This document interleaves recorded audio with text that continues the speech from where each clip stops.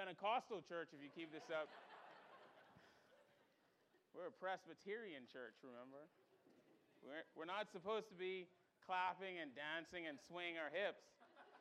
You're going to have a member of the presbytery show up and take notes. Praise the Lord for just our music and also for the people. Amen. Take your Bibles and turn to Ecclesiastes chapter 2. And I got to tell you all, when I was laying out the sermons in Ecclesiastes and through the book, I circled this one in part because for me, it's biographical. And here's what I mean by that. There was a time in my life where the same things that Solomon was talking about in this particular portion of God's word was true for me. And so when I read it, I immediately thought, wow, man, this is me in brief to some degree. And by the way, I mentioned Solomon. I kind of snuck that in there because up to this point, I haven't actually mentioned Solomon's name. I've just said Koheleth or preacher, and I kind of snuck that in, you know, like how sometimes my wife sneaks in vegetables in our meal, you know. But you know, there are times in which you're not quite sure if this is Solomon, but by the time you get to chapter 2, verse 1 through 11, it's clear that Solomon's in view here. It's clear. And if you look at his life, especially in 1 Kings and different portions of God's word, you can see that even if this is not Solomon, his life is being spoken of here. And as we read this, you might say, Pastor Dennis, this is true of me. This is true of somebody I know. This might not necessarily be me, but I could see the ways in which I pursue pleasure in the hopes of filling a void in my life. So we're going to talk about that today. And I pray that today, you might be in here and you might receive some healing from this. You might be in here and you're like, hey, there's somebody I could counsel through this that might be experiencing this. So really this text is for everybody. It really is. Well, I might slant one way or the other, but I promise you this text really speaks to the human condition more than anything else. And you'll see that as we go through it. So Ecclesiastes chapter 2, verse 1 through 11. I said in my heart, come now, I will test you with pleasure. Enjoy yourself. But behold, this also is vanity. I said of laughter, it is mad, and of pleasure, what use is it?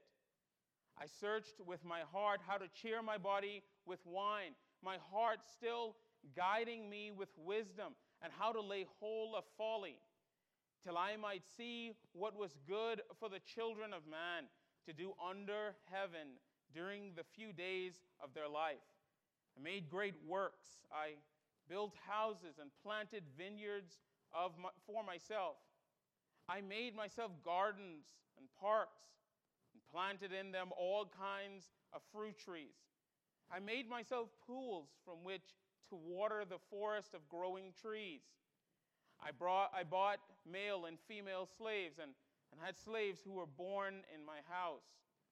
I had also great possessions and of herds and flocks, more than any who had been before me in Jerusalem. I also gathered for myself silver and gold and the treasure of the kings and provinces. I got singers, both men and women, and many concubines, the delight of the sons of man. So I became great and surpassed all who were before me in Jerusalem. Also, my wisdom remained with me.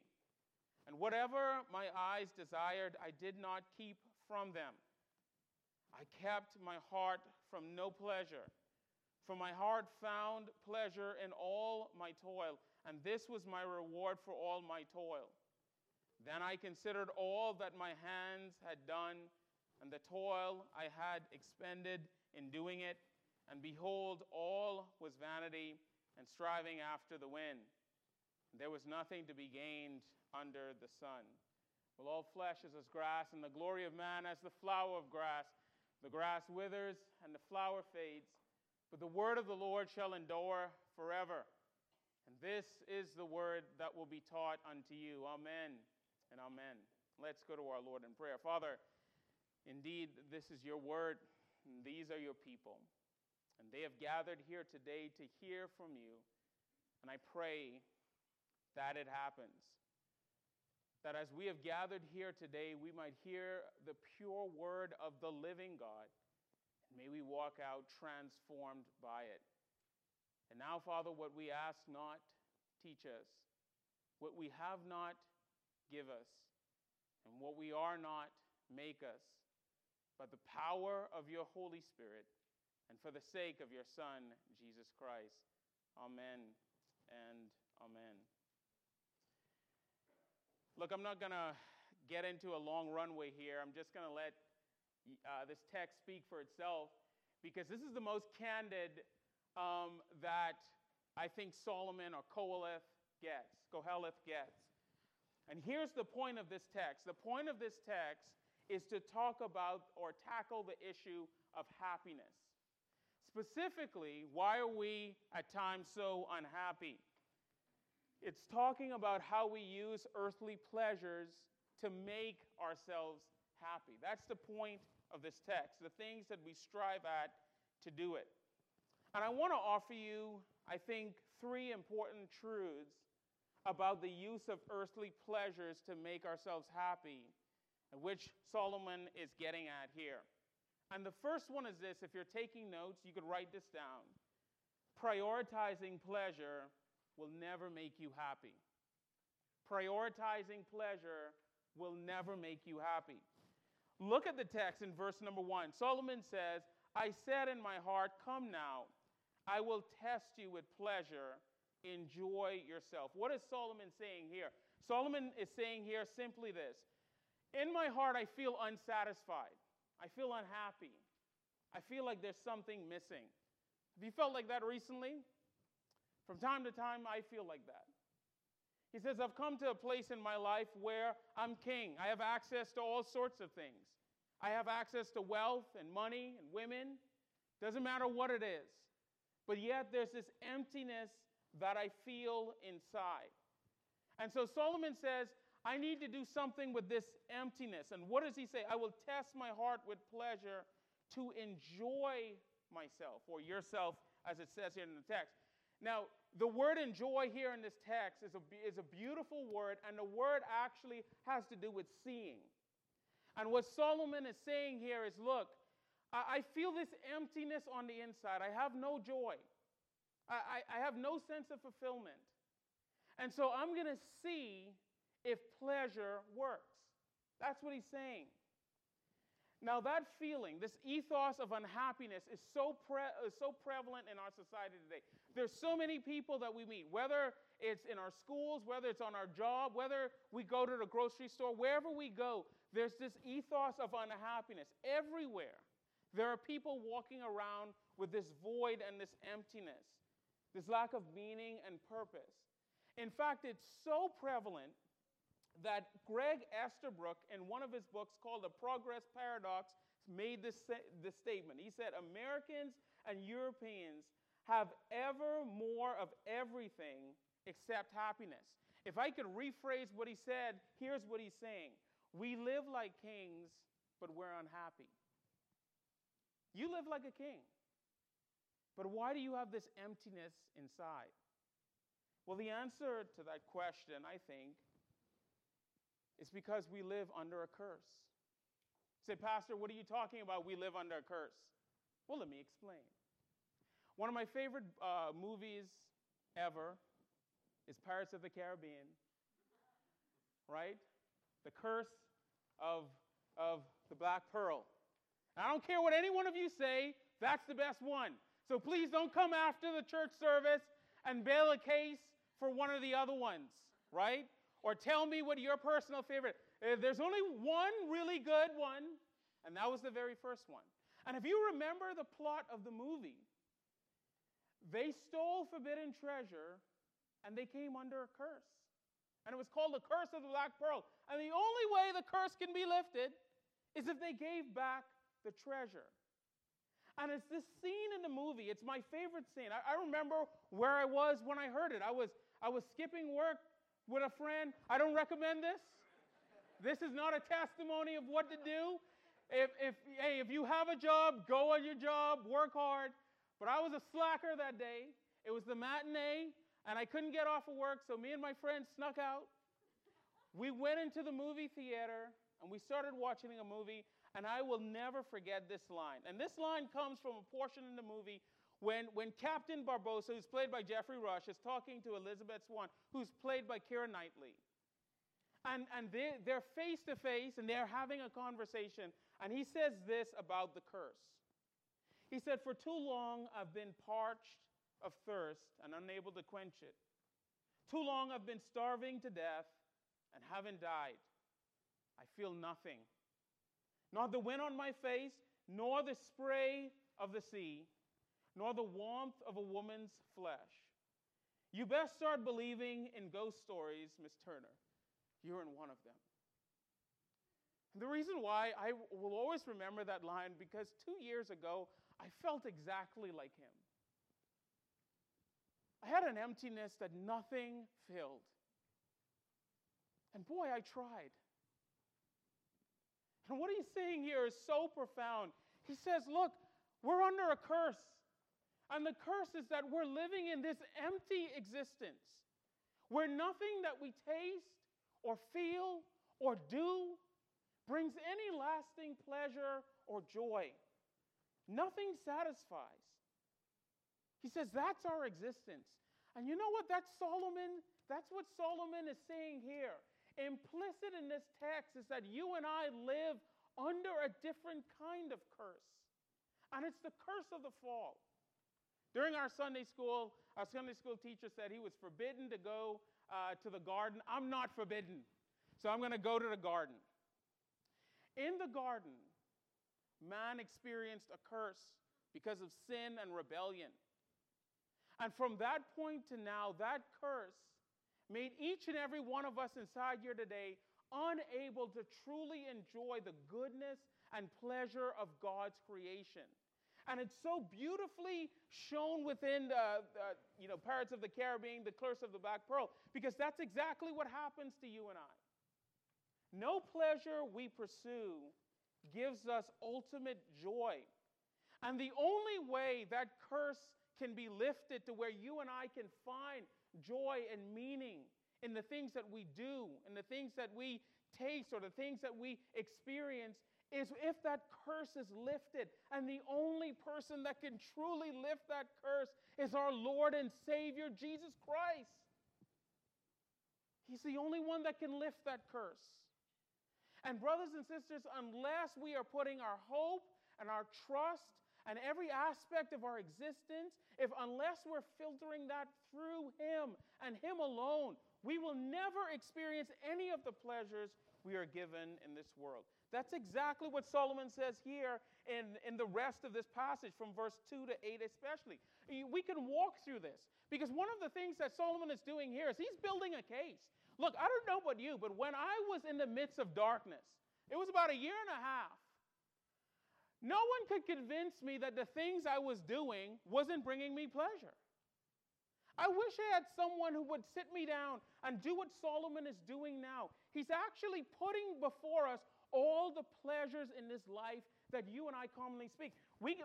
I'll walk through a few of them. I won't go through all of them, but let's take the first one. Notice in verse 2, he says he tried comedy. He tried entertainment. Look at verse number 2. He says, I said to laughter, it is mad, and of pleasure, what use is it? What is he talking about there? Well, Solomon had court jesters, and their job was to make him laugh and to entertain him. And he said, you know what? I engaged in all of that, but yet it didn't satisfy me. Now look, I love comedy, and I love to watch comedy. One of my favorite comedians was Robin Williams. And Robin Williams, two of my favorite Robin Williams movies is Mrs. Doubtfire and Aladdin. And to throw in a third, I would say Good Morning Vietnam. Man, I loved Robin Williams. I would watch his comedy. I would listen to him.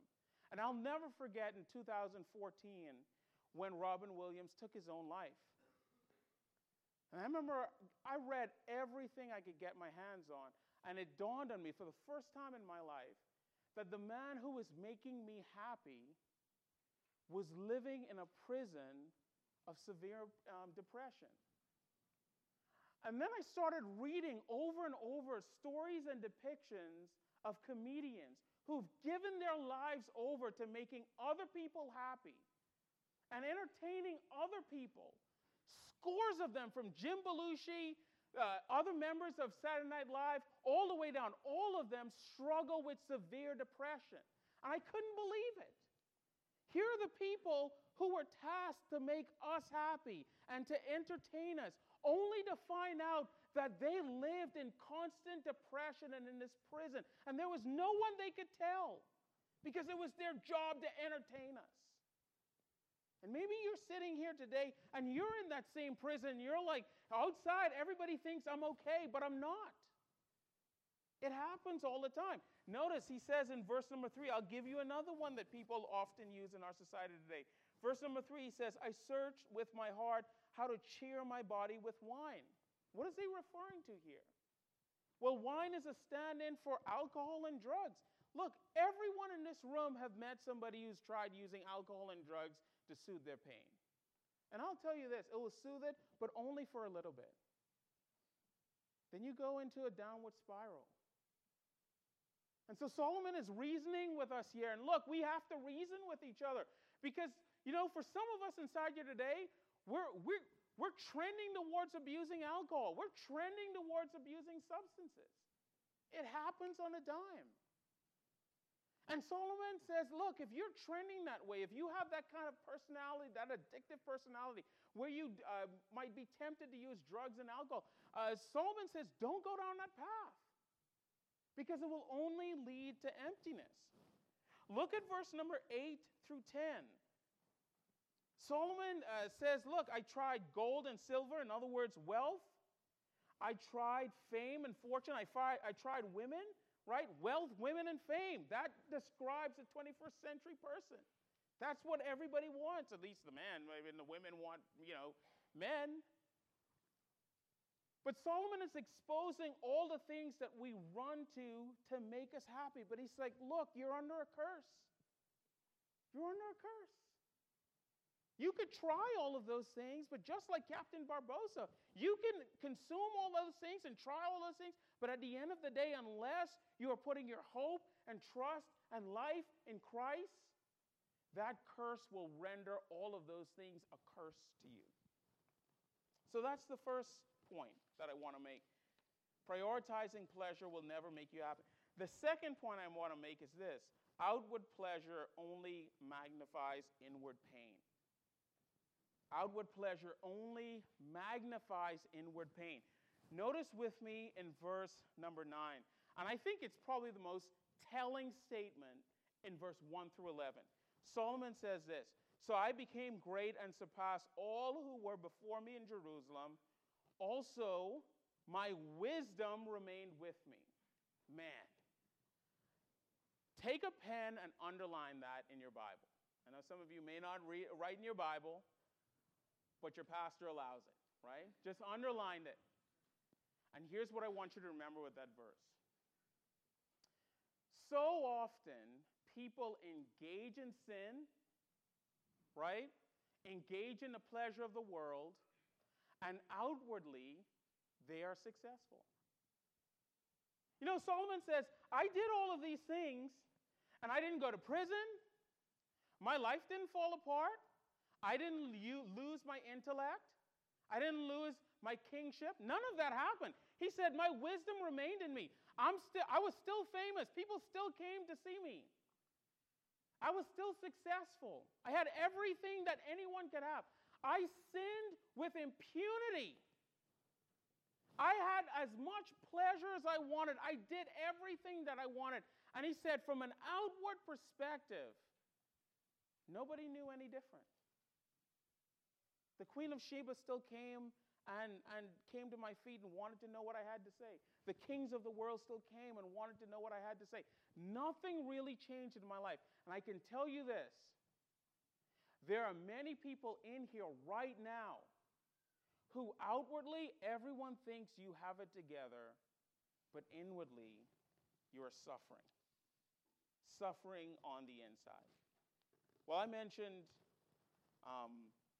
the movie, Pirates of the Caribbean, but I didn't mention Johnny Depp. And Johnny Depp is my guy, man. I like that guy. I don't know why.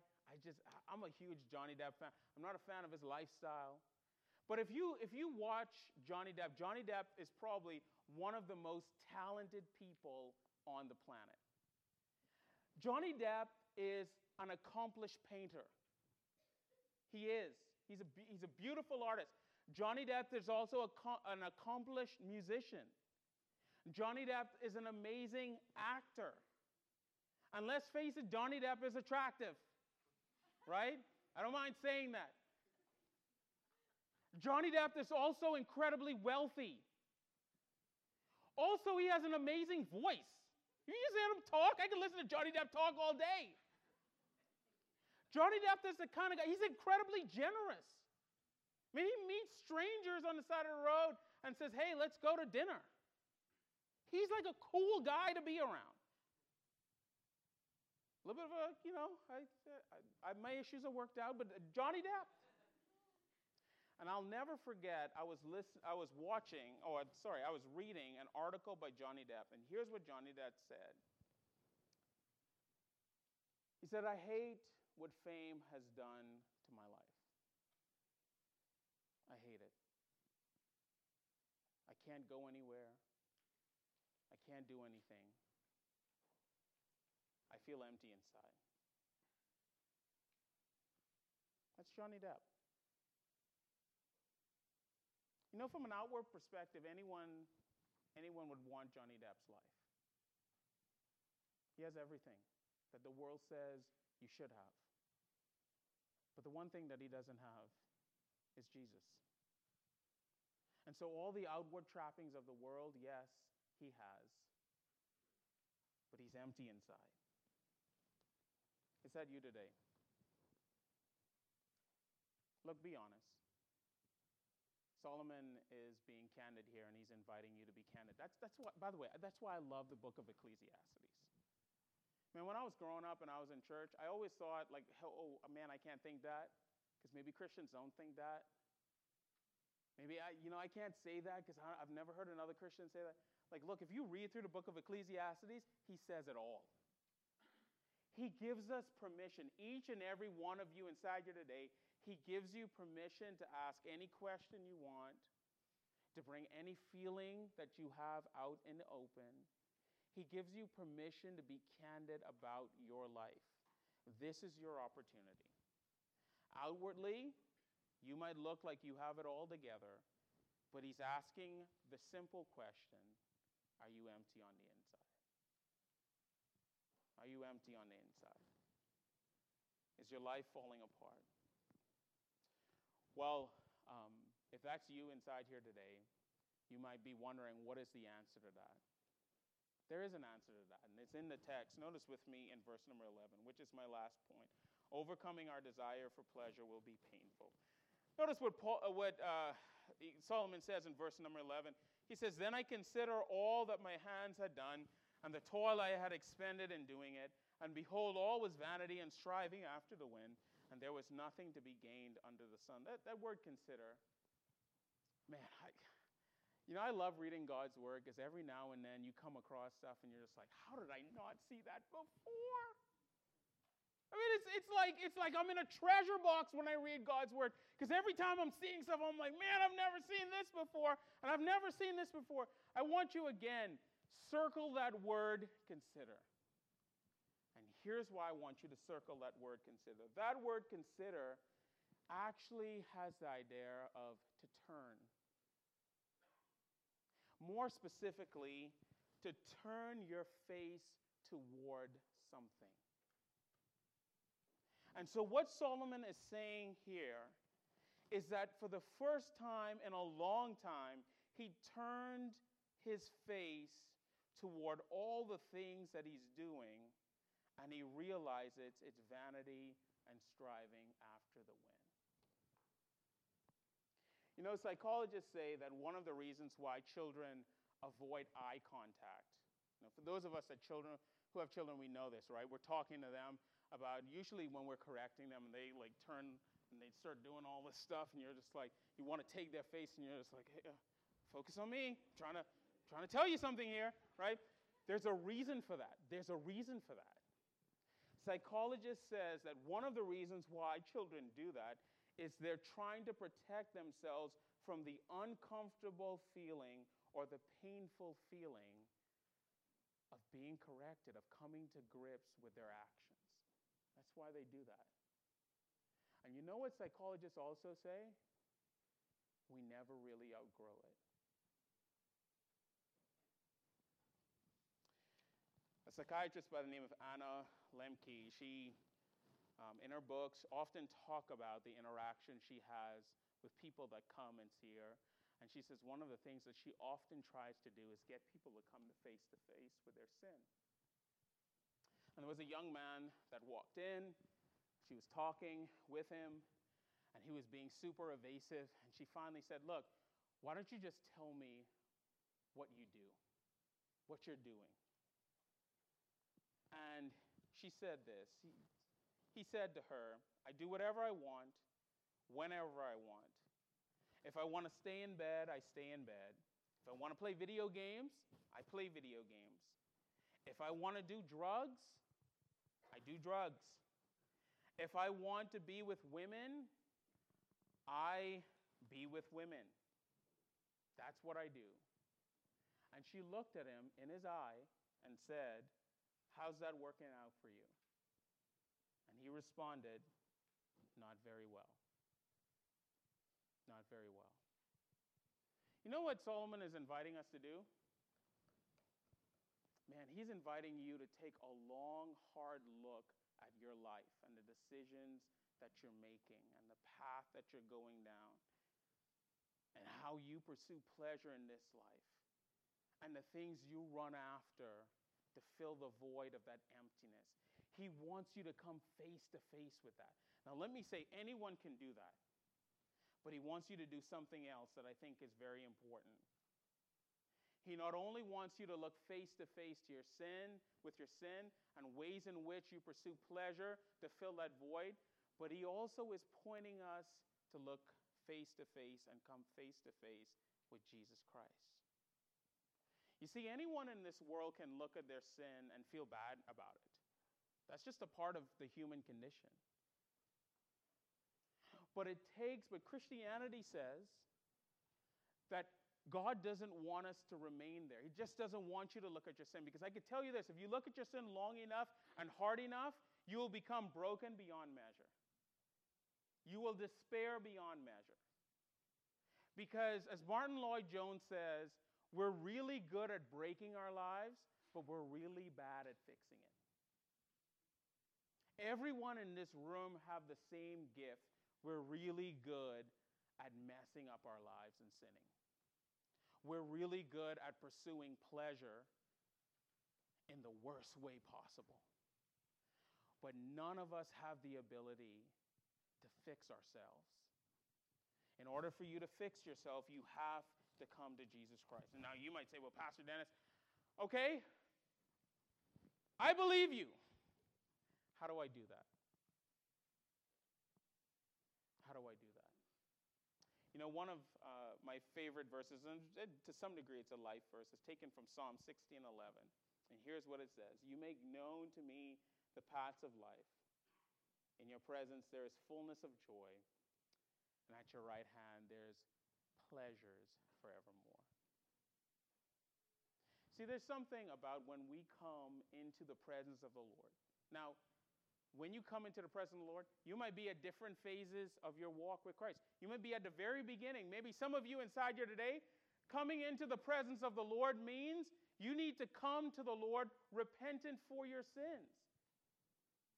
Some of us inside here today, we might be a Christian, and for us, coming into the presence of the Lord is acknowledging the fact that even though we're believers, we still feel empty. But we've used all the ways that God tells us not to use to fill that emptiness. For some of us today, we've been struggling with brokenness, and the emptiness still persists. And so coming to the Lord for you today might look at you just continuously coming before the presence of the Lord, asking Him to heal you. But here's what I have to tell you today. No one gets healed outside of the presence of the Lord. Because that's what the psalmist is driving us to. You have an emptiness that can only be filled by Jesus Christ, and it can only be filled when you come into the presence of the Lord. Now, again, you might be sitting there and thinking, well, Pastor Dennis, how does that happen? Here's how that's happened. Charles Spurgeon talks about this in one of his sermons on this text. And he says that when you and I come into the presence of the Lord, something glorious happens. In the presence of the Lord, God takes our emptiness, our brokenness, our unhappiness, our sadness. He takes that to Himself, and then instead He gives us His joy, His peace, and His happiness. The Bible calls that the great exchange. Christ was known as a man of sorrows because He took all of our sorrow in order that we might have joy. And when we come into the presence of the Lord, man, something glorious happens. He scoops up all of the junk that we have, all of that emptiness, all of that pain, all of that suffering. He scoops all of that up and He says, I'll take this, and instead I'll give you something else in return. Joy, pleasure. Man, I remember the night I got saved, I felt like someone had ripped out of me every bit of anger and frustration and burden I had in my heart, and I was given something miraculous, a joy I couldn't even explain. I remember I went to work the next day, and my coworker was looking at me like, "What happened to you? Did you meet someone?" And I looked back at him and I said, "Yes, I did. Yes, I did." Let me tell you about Jesus. Man, Solomon is inviting us here to come to the one who can give us lasting pleasure. Don't settle for the pleasures of this world. Don't do it. They're insufficient. So what's the big takeaway? Bring your emptiness to Jesus. Pray to Him. Stay in His presence. He's promised to give you something back that's far more amazing. His joy. His joy. Father, we thank you today. Lord, this is why I love your word.